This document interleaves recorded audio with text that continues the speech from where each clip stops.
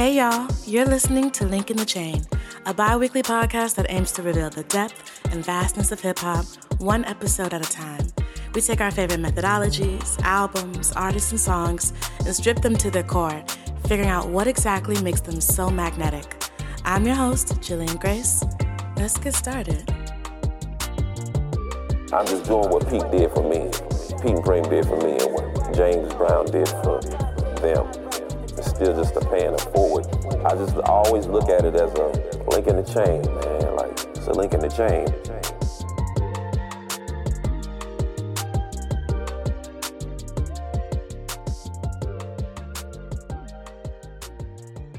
About a month after we wrapped up season 1, I traveled down to Nevada for the Day in Vegas festival.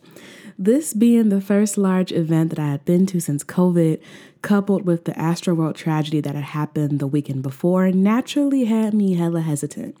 But y'all, I had a ball. Everyone from Isaiah Rashad to Rico Nasty, SZA to Victoria Monet Child, Jasmine Monique Sullivan, and I'm pretty sure that's not her middle name, but it just feels appropriate. But that woman, that young lady, she sang her entire face off. It was just so good. All of the acts were so good. And, despite some self-induced missteps, I can say hands down that this festival was one of the best experiences I had of 2021. But out of all of them, the one performance that is forever etched in my brain is the Friday night opener and headliner. Who else am I talking about other than the wonderful Mr. Kendrick Lamar Duckworth? Before we get into my experience, y'all know we gotta take a second and shout out some Link love. This week is going to none other than my bestie and a Tessie, Miss Taylor. Hey, girl. This is what she had to say. I've been listening to your podcast lately, and it reminds me of a well-written novel, like an Audible book. I get so much imagery from how you describe the music you're talking about. Now, if y'all remember on our very first episode, you'll remember that my original intent for Link was for it to be an online journal or a collection of essays. I love writing. More importantly, I love telling stories. So knowing that that is translating through me on this podcast, that makes me so happy. It also means that we are one step closer to that coffee table book that our big sister Rochelle told us about. We manifesting it. It's going to happen. It's going to be perfect. As always, if you're feeling generous or like what you hear, please leave a rating and a review on either Apple or Spotify. Every little bit counts and every little bit helps. So even if you need to pause this episode right now, go handle your business. Okay, we're going to wait for you. It'll be here when you get back. We'll still be here. Okay, so back to Day in Vegas. I admittedly didn't get close to the stage due to my previous stated reasons, but that somehow didn't matter. Kendrick's energy radiated throughout the entire field. From the first moments I heard Fuck Your Ethnicity's piano riff, I was immediately captivated. I got that same feeling I felt back in 2011 on that crisp autumn day when I first heard the riff in my mama's Volvo. Kendrick proceeded to go through his discography almost in its entirety. A decade-long reign starting with Section 80 to his present-day work with his protege, Baby Keem.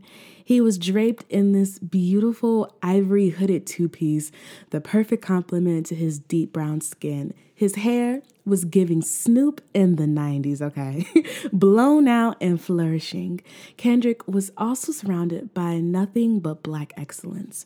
Black ballerinas, Black men in burgundy tuxedos with white painted faces, and Black babies giving balance to it all. All 4 albums were introduced with what seemed to be love letters to his fans, each being signed off by Kendrick's new stage name, Oklama. This is the love letter that he penned regarding my favorite album of his, To Pimp a Butterfly.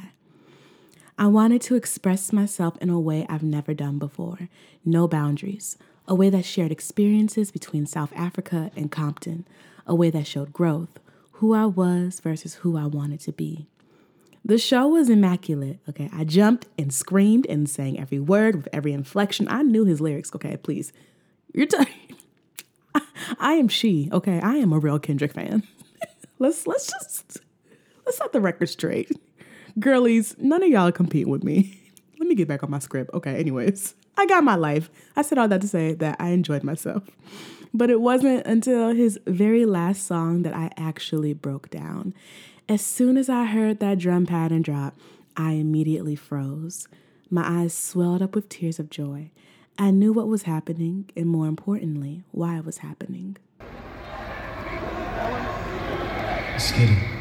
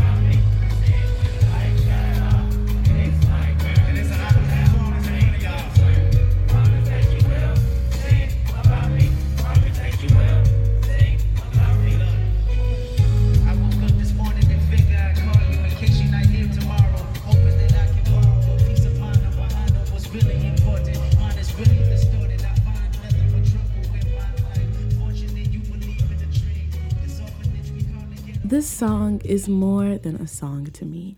I was immediately transported to election night 2012, back to the Best Buy parking lot where my ex first told me about it and its connection to Keisha's song. This song was the introduction to me approaching music analytically and critically. It is, in all honesty, at the crux of Link in the Chain. Considering that he didn't perform this song chronologically as he did with the others, it is safe to assume that this song acted as a tribute to the Astroworld victims. Kendrick immortalized those that passed away the same way that he did with his friend, Keisha, and Grant Green. It was a beautiful tribute. In addition to that, though, Kendrick managed to do something else, something for me in particular. When he began rapping the first verse, I instantly thought about my purpose, my identity.